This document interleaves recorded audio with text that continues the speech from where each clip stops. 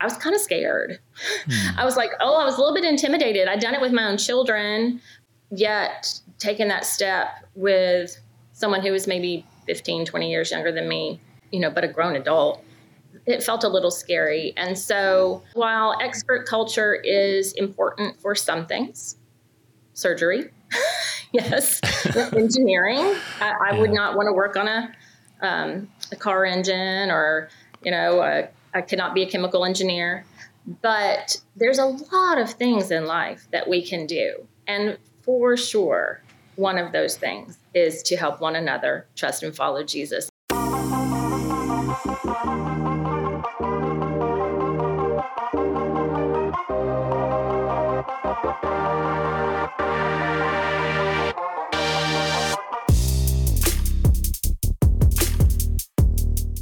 Renée Sproles, welcome on to the podcast here with Into the Harvest. It's a privilege to have you. Thank you so much. I'm excited to be here. You and I met a few months back. We were at a discipleship.org conference in Nashville, and I was able to sit into some of the workshops that you were teaching. You also spoke from the stage, and really appreciated a lot of what you had to share and your insights, especially around the topic of making disciples, being ordinary people who are sharing our faith with those younger than us, or if you're younger, learning from an older believer. And so that's what we are going to talk about today. But maybe just by way of introduction, tell us a little bit about yourself, where you're currently at in the world, and a little bit about your background. Sure, I'm happy to. My husband, David, and I have been married 31 years.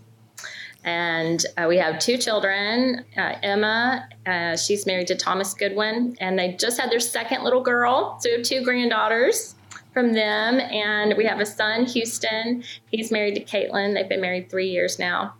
And I was a homeschool mom for many, many years, and then moved into, by God's design and providence, into a position at our church where I worked with our senior pastor for about 5 years. And that was when our church was kind of really learning about discipleship and kind of pushing it out to the church at large. And we kind of learned along the way what it was. And I was really confused. It's really simple, sort of like parenting. It seemed really hard and complex. And as you do it more and more, so many things just kind of from your experience seem like second nature. So that was my first experience with it. Our church, North Boulevard Church in Murfreesboro, Tennessee, was mentored by Bobby Harrington at Harpeth Christian Church in Franklin.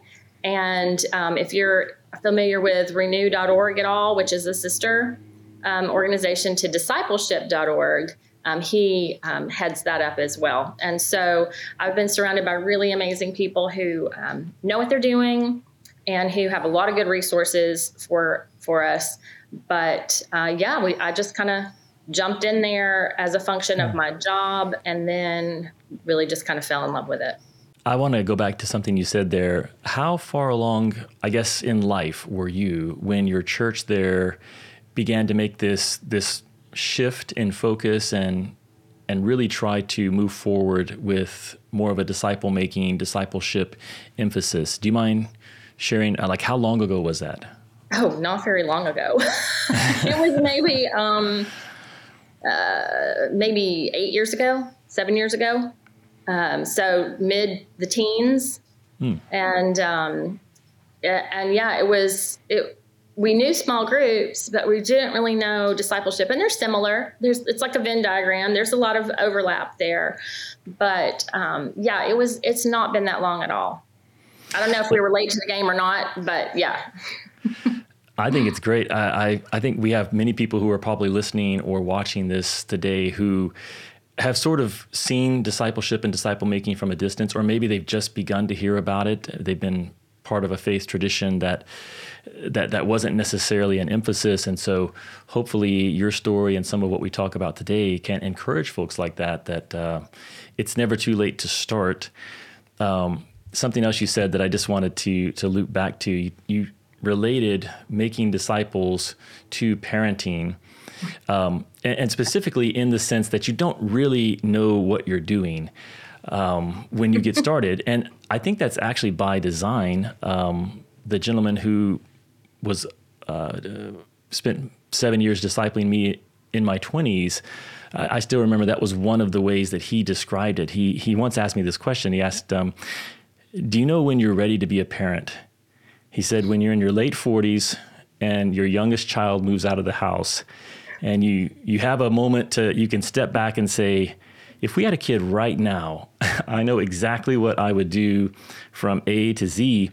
And then biologically, it's interesting. God has set it up so that that's right around the time that you can't have kids. I mean, it actually becomes impossible to have kids.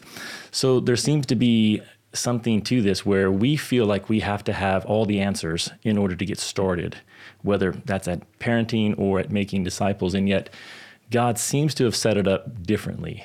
That's really beautiful. I hadn't thought about that. I always think of it in terms of homeschooling because, if we were teaching a new grade every year, a couple of new grades every year with our two children. And so if I felt like I'd have all the lesson plans and years of experience with the lesson plans, I could never do it. There's so much that I had to just do alongside them and maybe just be one or two steps ahead of them. And so, I think that maybe took some of the fear out of it for me, although I had a lot of reservations, even so. I want you to share just a little bit more. We are going to get into the main theme of today's conversation, which is discipleship and disciple making. But you actually, so from a distance, I'm fascinated by your life story because you were a homeschool mom, but I would say it seems to me that you've almost had a second career here and a pretty amazing one. So you're an author, a published author of multiple books. You're a podcaster, and we'll have links to Renee's podcast and also her books. But even though discipleship seems to me to be at the heart of who you are and what you're giving your life to, you have some other interests. You also work with renew.org. So can you tell us a little bit more about your work these days in those different areas? Yeah, I mean, it's totally God's doing. He kind of opened those doors. As I said, Harpeth Christian Church was working with our church. And at the same time, our senior pastor and Harpeth's senior pastor kind of helped launch Renew. And after about 5 years at our church, my husband and I said, I think it's time for something else, but we didn't really know what the something else was. And so Renew said, hey, will you come do some writing for us? Maybe a little bit of like workshop classes and things like that. And so I did. And they said, will you write a book? The senior pastor of our church, David Young, who has a PhD from Vanderbilt.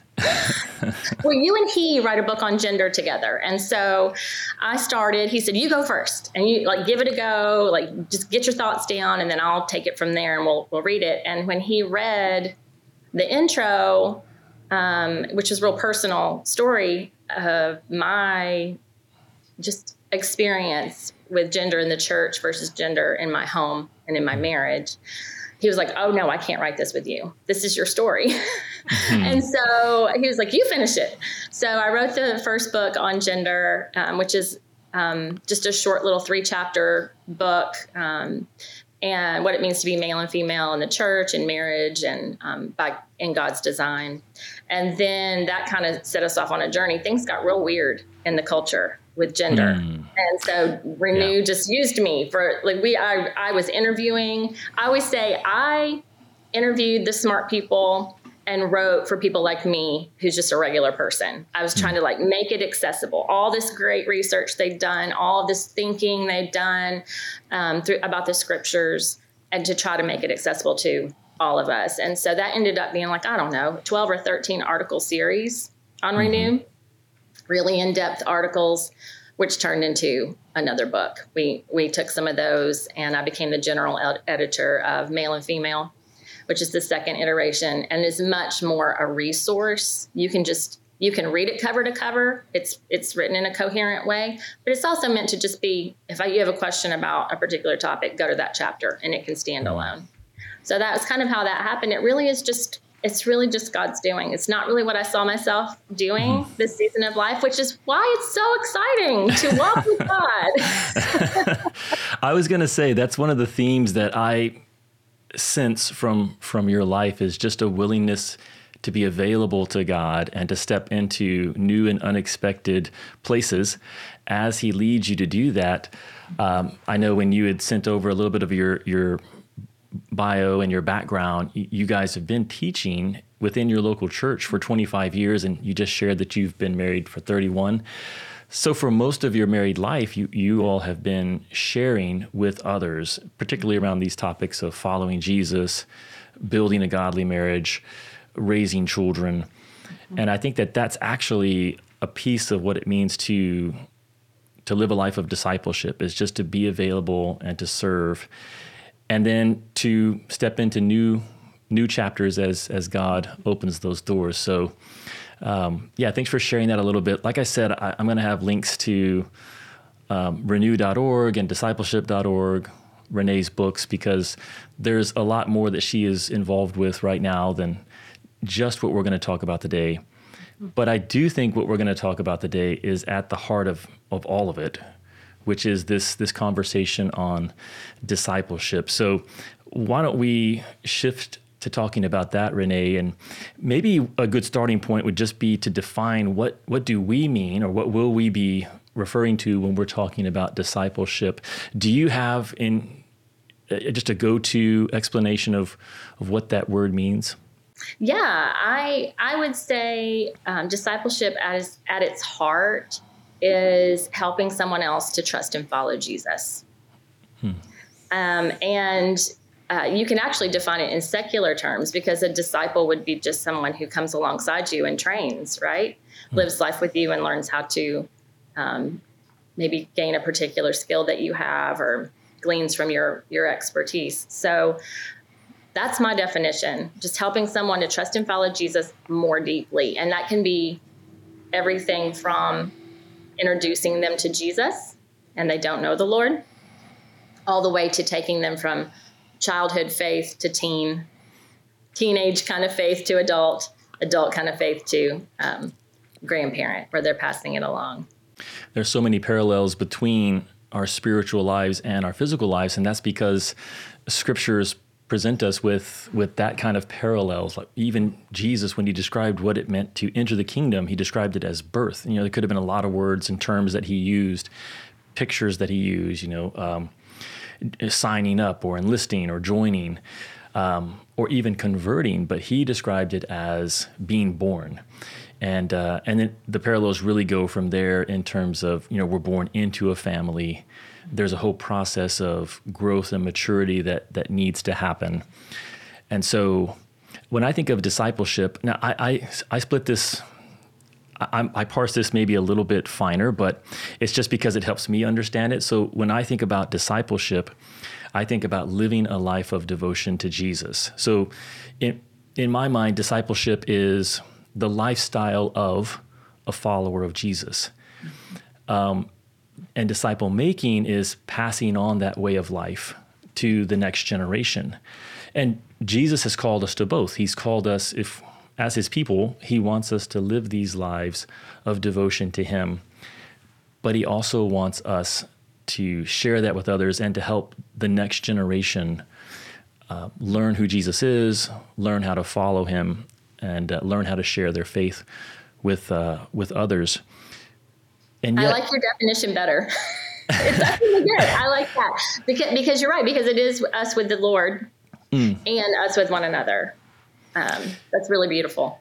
I think most people resonate with that first one, which is like, well, yes, I do need to love the Lord with all my heart, soul, mind, and strength, which is just kind of another way of saying discipleship. That when you're doing that, you're living a life of discipleship. But the idea of passing on our faith or being directly involved with helping someone else can be very intimidating, or it may be something that many people have never even considered they're responsible for.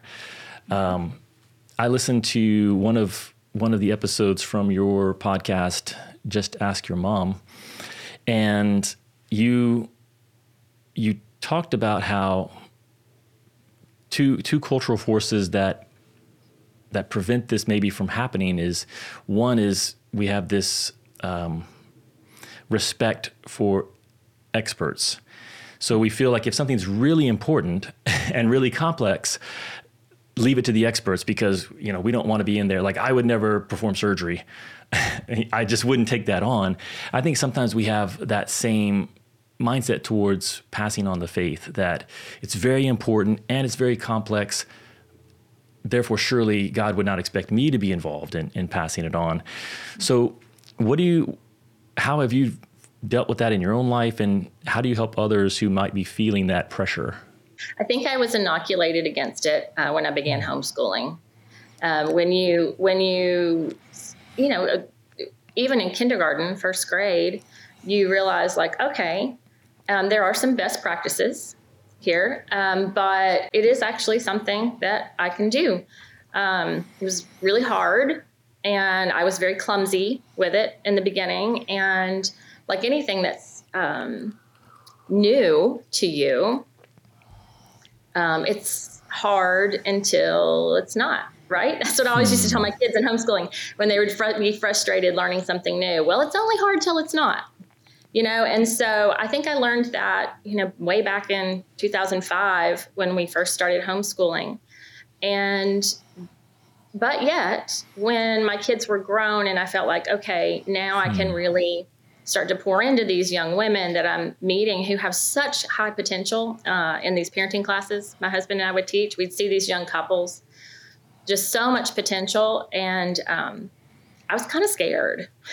I was like, I was a little bit intimidated. I'd done it with my own children a lot. And yet taking that step with someone who was maybe 15, 20 years younger than me, but a grown adult, it felt a little scary. And so, while expert culture is important for some things, surgery, yes, engineering, I would not want to work on a car engine, or, I could not be a chemical engineer. But there's a lot of things in life that we can do. And for sure, one of those things is to help one another trust and follow Jesus. I mean, it's by design. Like he calls us a body. He calls us a family. A family culture is not expert culture. Family culture is commitment culture and covenant culture. And so I would just say, you don't have to be an expert. What I found was my daughter, who was maybe doing second grade work, could help my son, who was a kindergartner. Even sometimes. So, you just have to be a couple of steps ahead sometimes of somebody else. And sometimes that's even better than being 30 steps ahead. Yes. There's some benefits to that. Yes. I tell younger folks that I'm discipling just that very point, that I can communicate something. So, it's myself discipling someone else, and then there's a third person that's maybe just coming into the community, just coming into the faith. And I try to communicate to this younger person that I'm discipling that this third person is going to receive things from me in a certain way, maybe even with a greater amount of deference, because perhaps there's an age gap. Maybe I'm 20, 25 years older than this person. And so they're going to listen to me maybe at a different level than they listen to you. But when they see you reading your Bible, praying, sharing your faith, making difficult choices to obey when it would be easier to just take the easy way out, and to fudge the numbers on something, that hits in many ways more powerfully, because sometimes when there's this big gap between myself and a mentor that I'm learning from, it can be hard for me to see how I could necessarily follow directly in their footsteps. But when there are people who are sort of in between the older mentor, leader, and where I'm at as a young disciple, well, I can kind of see the pathway or the trajectory, if that makes sense. It's almost like connecting the dots. I can see the next steps that I need to take. So, just being a few steps ahead is qualifying in terms of sharing your faith with someone else. Absolutely. So, I'm trying to decide where I want to go from here. What are some of the things that you look for as a mentor, as an older believer who's wanting to share your faith with a younger generation that the Lord has brought into your life?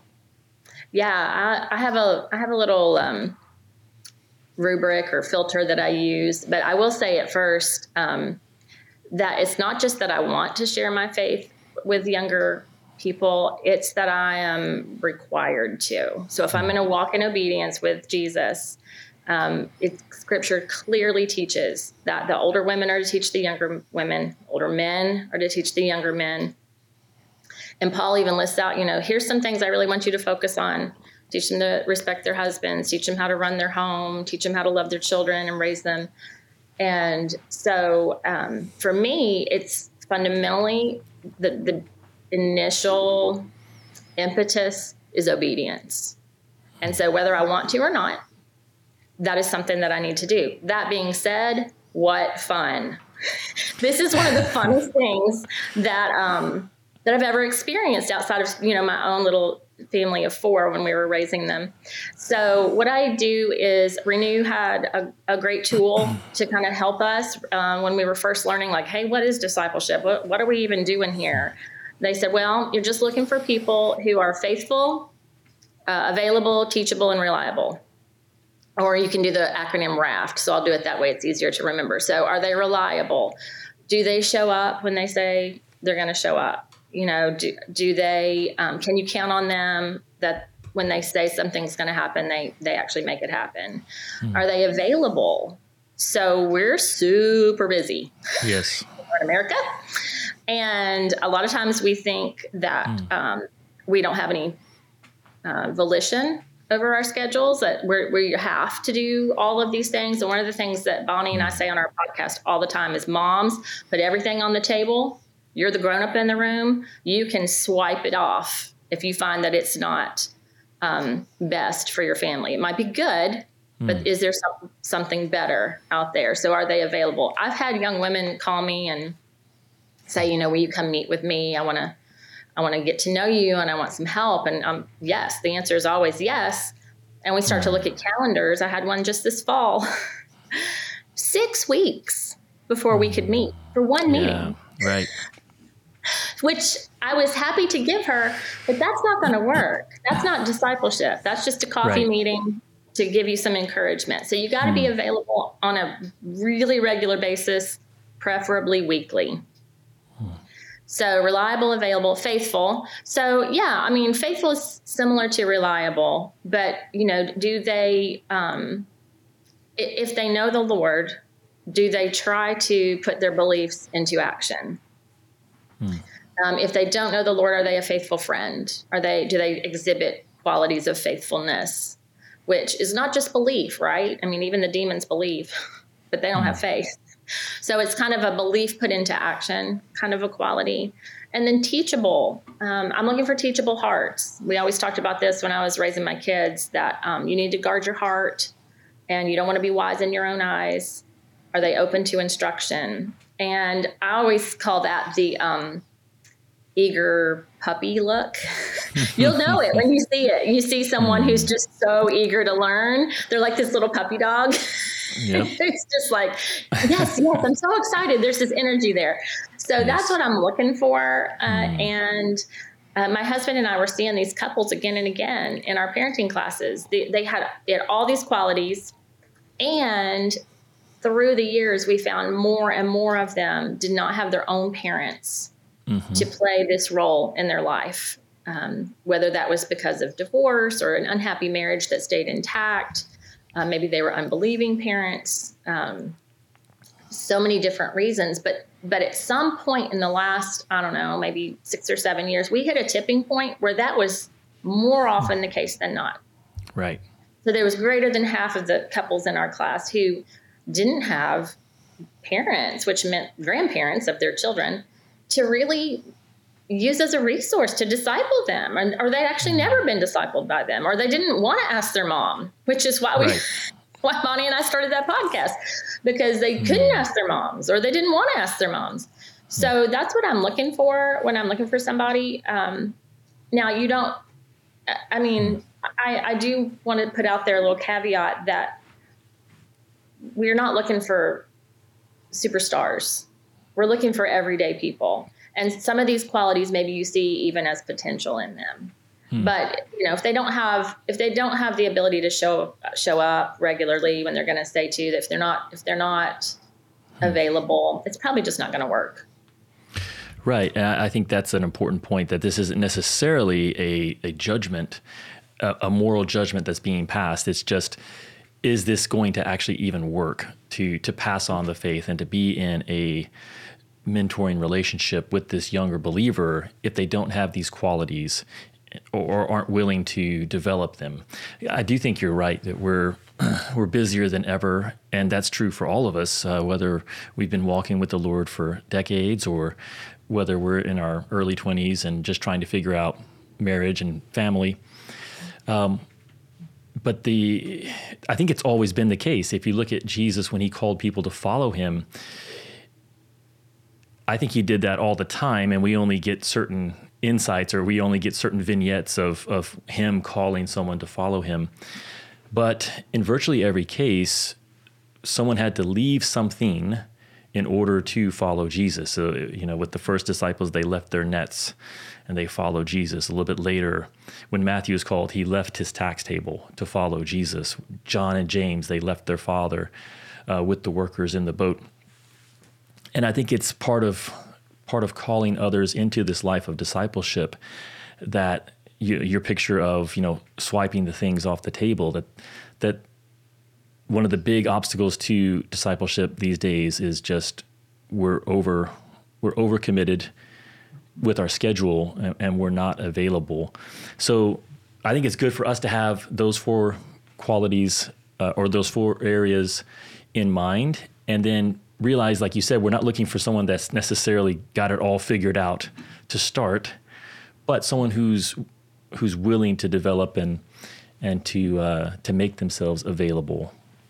Absolutely. And you will find them. I mean, you will find them more and more. I think this is the way forward for the church. A lot of young families that we talk to realize we got to get smaller. We got to get smaller and smaller and smaller, because we are standing within a culture that is actively discipling us in ways that are very counter to the ways of Jesus. And so we're going to have to be more and more intentional with our time and our friendships and our extracurricular activities if we're going to hit a tipping point where we've got more face time with the people that are really going to pour into us in good ways than with the world.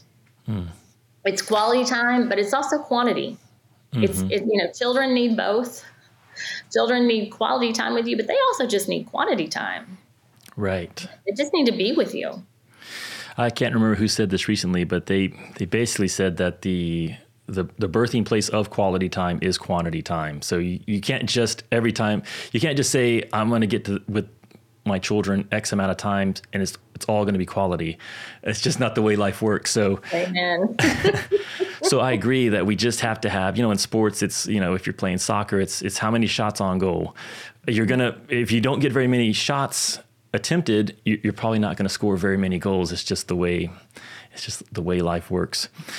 Mm-hmm. So could you share a little bit more about your and David's? So where do you tend to meet these? I'd love to hear more about just your personal, everyday, week in, week out life there and ministry. Where are you finding yourself meeting younger folks who want to learn and who want to spend time with you and be discipled? Well, we mostly are finding them within our local church. I mean, I think anybody listening to this or watching this could say the same, like that this journey never ends. When am I done needing to be discipled? Never. So you will always have people available.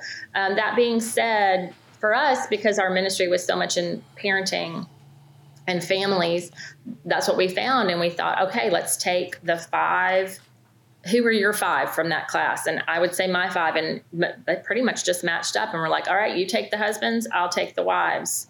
And then we'll bring them all together as well. And so, but I think best practices is also inviting someone who doesn't know the Lord, and you have to be out in the world to find someone. Typically, they're not coming to our churches, and so one of the Renée has a great Leaders Guide. I just printed it off in light of this conversation. I've seen this in other forms through the years, but this Leaders Guide for the Real Life Theology Handbook kind of says as much. They said you really want people in all stages of development. They draw a wheel, and you, from not born again all the way, all the way around, and you want to start with somebody being your apprentice.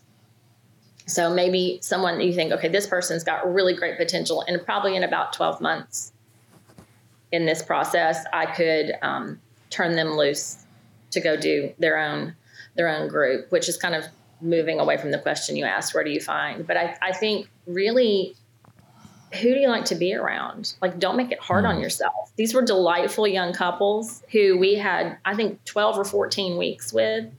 Every week we saw they came most all class times, to the parenting class. They'd stop us afterwards. They'd ask us questions. We could see that look in their eye. There was the eager puppy look. There was the sheer terror look of like, you got to help me with this parenting thing. I don't know what I'm doing. So there was a lot of hunger there to learn, that teachable heart. And so we just went from there. We just said, okay, let's give this a try. And I think I said in the talk you came to listen to, Andrew, an ounce of obedience is worth a pound of theology. And we just kind of took that to heart and just said, let's give it a try. Instead of trying to dump a bunch of information in our brains and know everything about the process, let's just go learn as we go. And so we took those people from our class at church. And now we call them dear friends, like for life. They're going to be our dear friends, even as we move into maybe a new discipleship group. Yeah. How does that work for you all? So my own background is that a lot of my life has been in the military community. And so there's always coming and going as folks are being moved around from one assignment to the next. My wife and I have now moved into a place where we're in more of a static community. And it's great, but it's completely different. The church we're a part of has people that have been there for 30 plus years, which is mind blowing to me, because it just hasn't been our experience. But as someone who has had more of an experience in that type of setting, how does it look to graduate people, so to speak? You just talked about, hey, in 12 months, we can sort of cut them loose. But how do you do that is that a challenge to get people to kind of step out from under your tutoring and your leadership, and how do you address that? Yes, it's really hard because you grow to become like dear friends, dear friends. And I'm just in the process of kind of releasing that first group, who I'm not going to turn completely loose. I'll be honest. We're going to still have them in our home once a month. Because they are, and we're going to do play dates in my backyard like we have before, and go swimming and that kind of thing. Because there are people now. That being said, I think we're about 3 to 4 years in with this first group, which is a little bit long in the numbers. I think you can do what you are sensing God wants you to do with a group, but I do think that you will do better if you start with an apprentice who can be like your co-leader. Like when you can't be there, if you're sick, you already have somebody who can lead it, which I would do. As I got to know them, I would say, hey, I'm not going to be able to be there. I want y'all to meet. You run it. My husband would do the same thing with the men. We're going to be traveling. I want you to meet. This person run it. Also, though, having a set amount of time helps people say yes. So, which we did. We said 12 months. And then at the end of the 12 months, we looked at each other and we're like, we feel like we're just getting started here. Like, we feel like there's a lot more to go.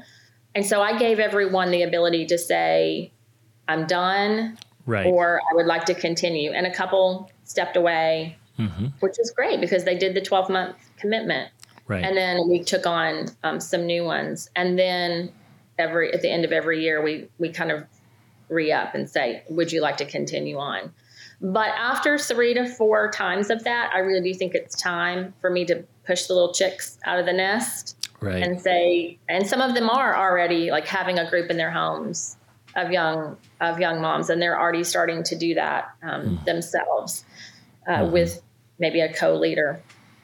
So when you say that from the beginning, it's feelings are hurt less. Because you're right, military community, I'm like, oh, built-in rotation. That actually sounds great on some levels because it's really hard to stop meeting with people that you love, but you know that things change, seasons of life change, and group dynamics change.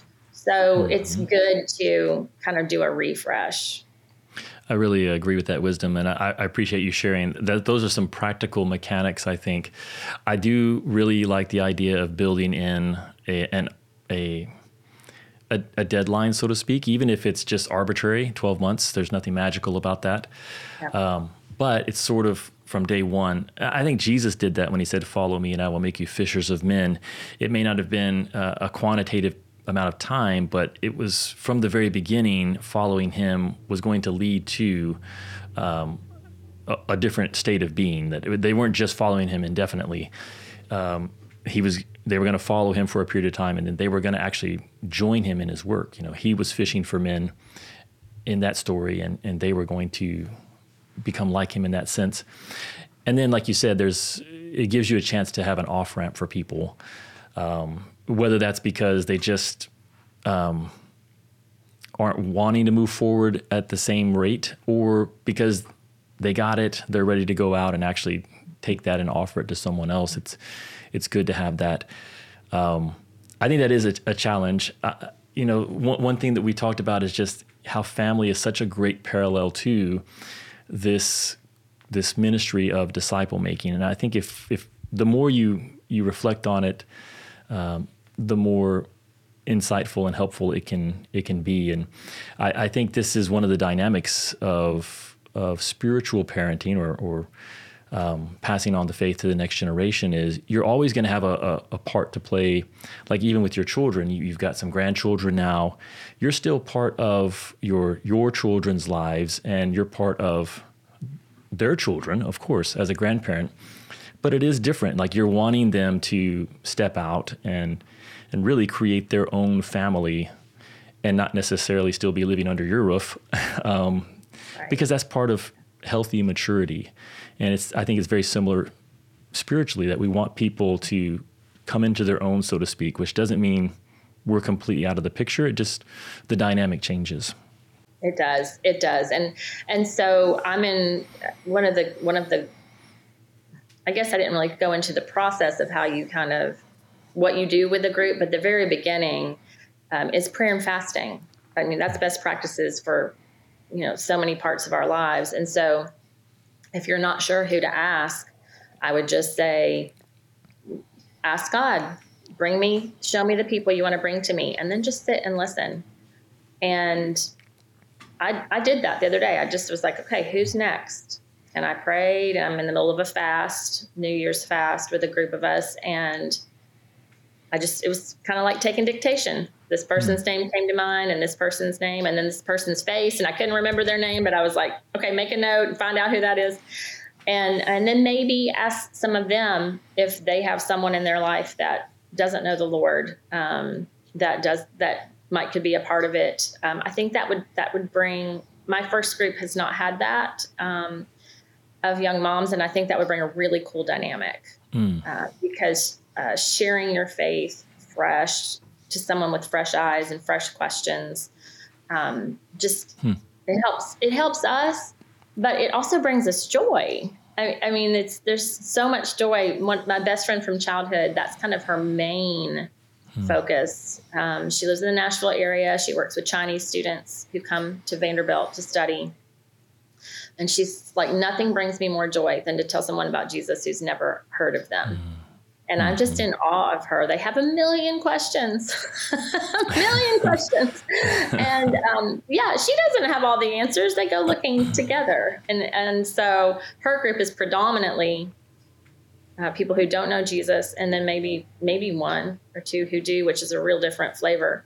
But I would just encourage people. That's probably a gap in my first experience. I just kind of took people who knew the Lord in various stages of maturity, and we didn't have that very beginning, born again, not Right. born again, needing to be born again. But yeah, there's so many cool things you can do with your group. But can I go into best practices for that? Please. Because I think that, again, I thought about discipleship because of my upbringing as mostly content transfer, like dump some knowledge in the brain. We're brains on a stick, right? That's how Westerners think of ourselves a lot. Like, we just cram enough information in there, we'll be transformed. And while there is an element of that, I've got the circle here that's super helpful. They suggest, and I would say I've found this to be true, that you do at least 3 times a month, if you're meeting weekly, of learning. So there's some content you're going through. And then you are also eating together, serving together, and then resting or Sabbathing together. And maybe not every single week. Like, we ate once a month together. We maybe served once a quarter together. And then we would do like a retreat, maybe just an overnight retreat. One year we even just did it here at my house, because it was like a big sleepover. It's so fun, because it was like hard for people to get away. And so we just decided to stay in town, and the guys took the kids. So you want this, basically what you want to do is you want to do life together, right? And so again, I just say, do what you love. And, I love to cook. So a date night for my people was one of the things we were going to do. But we were going to be intentional with the date night. I was going to cook the food, and it was going to be elaborate, because that's what I wanted to do. You don't have to do that. And they got a sitter, and we would have dinner, yes, and have a lot of fun. But then at the end, we would pray over one another and say, like, how we're really actually doing. You came prepared to really say, hey, here's how our marriage really is. Here's how I really am. And then we're going to pray over you. And that was a way to just combine some intentionality with something I love to do anyway, which was having people into our home. Serving can be as simple as making cards, with the children for a nursing home, or going to serve at like the local food pantry, or at the church somehow. Just some sort of service where we kind of get out, and your group members, a lot of times have some sort of passion. One of our moms is really passionate about helping people at the holidays, and her boys will raise money, and they'll buy household goods, and she'll just involve not only our group, but other people. So allowing the people in the group who have different giftings to kind of drive some of that is also good, because you're pushing it to them, and they're taking it. So learning, eating, serving, and resting together is important. I hear you saying that you want to identify the right people. So you're praying and fasting, and you're just being alert to the folks that the Lord is already bringing into your life. You also want to create, I guess I would just say, rhythms where you have regular time together, weekly, as a group, as a community. And then these 4 things that you just mentioned in the circle, in terms of when you're together with those people, these are 4 ways of being together and sharing life together. So maybe just recap those 4 again. Yeah. So learning. So the Real Life Theology Handbook is a great place to start if you're not sure where to start. That was not available years ago when I started doing this. And so we did something else. I just asked them, what do you want to do? And they're like, we need to learn boundaries. So we did the Boundaries book by Henry Cloud and Townsend, I think, is the authors. Yep.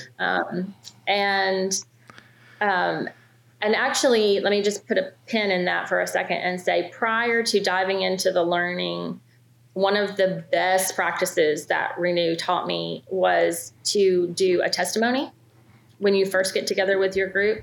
So you kind of model this as the leader, and you tell them, this is what we're going to do to get to know one another. It's going to give you in a couple of 3 weeks what 6 months of meeting together would have given you when you do this practice. It so advances your intimacy and helps you understand where people are coming from. You basically just draw a line on a piece of paper and divide the line into decades. And you just chart 4 to 5 places where you've had critical things happen in your life. And if you're walking with Jesus, you are supposed to add how you saw God work in that moment or through that situation. If you're not walking with Jesus, you can guess maybe how God was there, or you can take a pass on that. But you model it. You do it for 30 minutes so to keep it tight, because we can't go on for hours here, or we're going to be meeting for the first 2 months with testimonies. Right. And then you pick 2 people and say, okay, next week, I want your testimonies, and they'll go 30 minutes. And it's just like kind of this wow moment. You find out significant hurts in people's past, woundings. Yes. You find beautiful, happy God moments as well. And it just helps you. It just helps you understand one another. Okay, so I haven't done this practice, but you shared this actually on the stage, I think, in Nashville, and I was super intrigued. So I'm glad that you brought it up here today. So just so I understand, you're getting together for the first time, and you've already alerted people that, hey, this is part of what we're going to be doing when we get together. You actually carve out 30 minutes during that time together. Everyone separates, they've got their piece of paper, and they're mapping their life on this timeline. Nope. You do it when you're at home, and you come prepared. Before you show up on... you got to think about it. It's kind of heavy. And depending on your faith background, you may be comfortable with a testimony. Your church may have been like, hey, you need a 5-minute testimony, a 2-minute testimony, a 30-minute testimony. But if you're not, this is a new thing for you. And so I would never spring it on somebody. I just said, I'm going to model it. Okay. And then I'm going to release you this week, and you're all going to have to do it.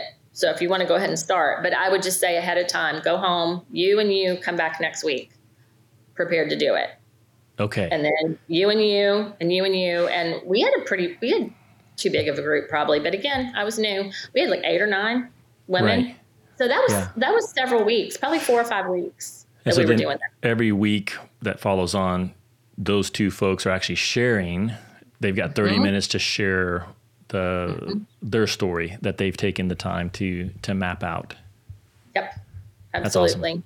Yeah. And let me just say, this was when they had babes in arms and preschoolers. So we met at the church where a hall could be closed off at both ends, and the kids were literally running up and down the hall while we were meeting in the room. I mean, it's not ideal, but again, actually doing it is better than having the perfect environment to do it in. That's right. So that's what we did. Now, this many years down the road, most of those kids are in school. So, meetings are different. Right. But yeah, that was how we started. And then we moved into the Boundaries book and went from there. But that's the learning part. You want me to finish out the others? Yeah, please. Okay. So the eating together, that can be simple, being at a restaurant or whatever. For me, I wanted it to be, I wanted to bless them with a date night, because I remember it was expensive to go on dates when we were young, and we could either pay a sitter and then just go out and talk somewhere, or we could have free babysitting and actually go on a date. So I remember those days. So we wanted to bless them with like a free but really nice dinner. And so we would do that. And again, but we would finish in prayer. And it would be, they wanted to stay out. They're young. They come and they're here at 5:30, stay till like 9:30. I'm like, okay, y'all, I'm tired. I need to go to bed. Yeah. So it was a big, fun night. People were excited to come. We'd book out, several months in advance, so people had it on their calendar. So that's the eating part. Serving is just wherever you want to serve. I mean, it can be a local community kind of a place, or it can be in your own church. Again, what are you passionate about? What are the people in your group passionate about? It's always great to pass off responsibility. So you could have one of your group members say, hey, I'll figure it out, and we'll go there. And then the last one is, resting, Sabbathing together. So one of the things I've just started doing is I take my Sabbath in the middle of the week, because Sunday's not really restful for my husband and I. We teach and we have lunch obligations and we're going. So middle of the week for me, Wednesday is a Sabbath. And Bonnie and I recently interviewed a bunch of grandmothers and great-grandmothers for our podcast. And one of the things that kept coming up was Sabbath. Like Sunday was Sabbath when they were young. And I mean, everything stopped. You just went home from church. You sat out in the yard in your chairs. You had lunch and everybody hung out. Literally everybody just hung out. And so I took their wisdom and said, okay, I'm going to open my kitchen on Wednesday mornings, and I'm just letting I'm casting a broad net. Young women, middle-aged women, older women. I mean, I'm sending out text invitations to all of them, and I'm saying we're going to Sabbath together. But you know who shows up with regularity is my discipleship group. Because I'm already in their lives and we're already meeting. And so they are here. So that's part of a new way of Sabbathing, and it's kind of working really well. I'm not even making you coffee. The Nespresso machine's right here. You can come in, make yourself a cup of tea, make a cup of coffee. It's not an entertaining thing. There's no biscuits. There's no donuts. It's literally the bonus room upstairs is available for your children. If they're little and need to be around us, they can just be at our feet. We're just resting together. There's no agenda. Just come and enjoy some fellowship. Oh my goodness. It's so needed. I need it. My husband was telling me last year, he's like, Renee, you never Sabbath. Like you do something every single day of the week. And he's like, I'm concerned about that. And so in order to respect my husband, which could be a whole nother podcast, to listen and not discount the wise advice of your husband, I was like, okay, how am I going to help myself have the discipline to stop and rest? And I thought, well, if I have to be here available to open my front door when somebody walks in, I'll just be here. And so it's every Wednesday, and that's the rest portion of it. And so I would just say, get creative, ask God, like, how can I build this and put this together? Hopefully all the ideas I throw out today are not, you have to do it this way. Don't hear it that way. It's just, you can be this way. And but it can also be your way. God's infinitely creative. Yeah. I think that's definitely what I'm hearing as we walk through some of the practices and principles of making disciples and sharing your faith and mentoring others, is that it is an adventure, and the path is going to reveal itself as you move forward. And so I hope folks are encouraged that they're surrounded by opportunities, they're surrounded by needs, and especially if you've been walking with Jesus for a little while, there are younger believers who need the encouragement and the involvement of your life with them. And there's so many ways to do it. You're going to get better as you do it, but you have to start. You have to actually begin reaching out and initiating and learning as you go. And the Lord will, I think the Lord delights in using us in our inexperience and in our, the perfection is the enemy of progress. And I think that is very true when it comes to making disciples and sharing our faith. So, but it's helpful to have some ideas of where to start. And I think you've given us a lot of those. So I appreciate it. One other last idea I will say is, if you're nervous, invite a friend, which is exactly what I did. I was scared to do it by myself. And so I invited my friend Bonnie, and I said, will you come be like my co-leader? And she did. And 12 months in, she's like, you don't need me. I'm out of here. Peace out. See you later. And so she did. After 1 year, off she went. And so but that was great fun. Like I so enjoyed seeing my dear friend once a week. Who doesn't love to see, we need to see more of each other, not less of each other. So invite a friend. It's fine. It's fun. Yeah. Well, Renee, if folks want to connect with you, is it the podcast? What's the best way for folks to learn more about what you're doing?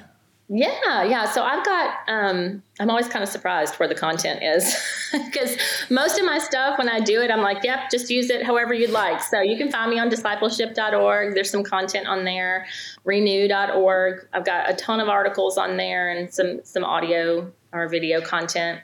Justaskyourmom.com is our podcast website, and Just Ask Your Mom is our podcast. You can find it on Spotify, Apple, lots of different platforms, and that's a fun one. You can go look, and there's something for everybody, from babies to teens and adult children, and like I said, even grandparents. We hope that that's fulfilling in a kind of a fun, creative way, that Titus 2 instruction for the older women to instruct the younger women. We say we've learned some lessons and made some mistakes in our times as mothers, and so we just want to be as transparent as possible and encourage. We call ourselves cheerleaders, cheering on that younger generation.